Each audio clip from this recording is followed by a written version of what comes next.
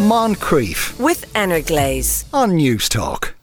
Now, there's scarcely a household with a garden in the country that doesn't have a bottle of weed killer, particularly Roundup. But Roundup contains an ingredient called glyphosate, which is extremely problematic. Caroline O'Doherty is environment correspondent with the Irish Independent. Afternoon, Caroline. Hello, Sean. So tell us about glyphosate, if I'm saying that correctly. Well, I've been pronouncing it glyphosate, but we leave it to the scientists. Yeah.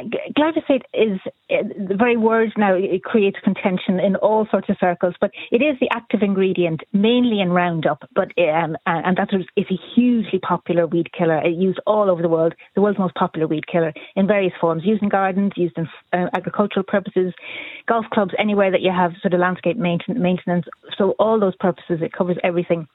And particularly over the last 10 years, there's been increasing sort of growing concerns about the links between glyphosate usage and cancers, particularly lymphoma, non-Hodgkin's lymphoma, and particularly in the United States, where a huge number of cases have been taken and settled, and a huge amount of money paid out to people, mainly quite ordinary people, school ground maintenance people and gardeners and so on, who were using quite a lot of this product over the years. Something like up to the equivalent of €9 billion has been paid out in settlement of about 100,000 cases in the US, and there's tens of thousands more to come. So that kind of information is filtered back, obviously, around Europe. We have, in the European Union, glyphosate was licensed, given 10-year renewal licenses, as with a lot of chemicals and pesticides and herbicides and so on. It came up for renewal around the same time that a lot of controversy was happening in the US about this. It came up for renewal in 2017. After much argument, it didn't get its 10-year renewal in the EU. It got a 5-year renewal. That brought it up to 2022.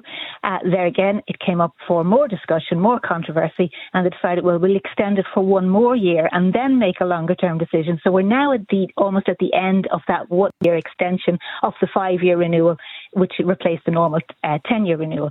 So now we're back to a situation where agriculture ministers and various experts in Europe have to sit down and work out, are we going to renew it? If so, for how long? And are there going to be conditions attached? So that's where we're at now. Okay, yeah. And do you know when there might be a decision on that? It'll probably be sometime late in October, because the renewal, the license, if you like, the authorization runs out in mid-December, 15th of December. Mm-hmm. Now, the thing about glyphosate, no doubt, Roundup would dispute some of the findings as to whether it's carcinogenic or not, but it hangs around for a long time. That seems to be beyond doubt. Yeah, I mean, absolutely, they've disputed it, and, they would have settled a lot of the cases on the basis that they would have conceded that maybe they should have had more warnings for ordinary users, to mask up and wash your hands and stay away from, and warn your neighbours and keep it out of your garden pond, rather than they would still say the core ingredient is not a danger if this product is used properly. So that's kind of the basis. So they're still arguing, they're still hanging tough on that. But it does hang around, and what we've discovered is that it's not just that it's in those who use it. We're finding glyphosate traces in public at large. And what I wrote about today was tests that were organised by the campaign group Uplift.ie, which got 24 volunteers, me included, got us all tested by a German independent laboratory, and 23 of us had glyphosate in our systems. Mm. And that was a wide range of people. So that's farmers who don't use weed killer. It was townies like myself. It was children. And it happened at a kind of time of year when it was early summer. We'd had our no-mow May. So actually a lot of local authorities were not spraying or cutting or anything. So what that's suggesting is that it's just so pervasive now that even if you were to not spray it, not use it, you live in a city centre, you don't have a garden, or you're buying organic vegetables, it's likely that you're still getting it somewhere in your system. So it's in the food chain, or it's in the soil, or it's in the water.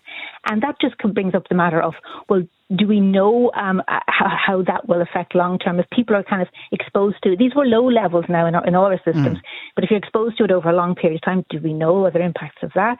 Do we get a choice in the matter? If I want to say, well, actually, I'd like glyphosate-free food, thank you very much, can we even have that choice anymore? So those are the kind of questions that are coming up. There have been lots of different tests over recent years, and they found glyphosate in food and in drink and in water and in breast milk and in all sorts of things.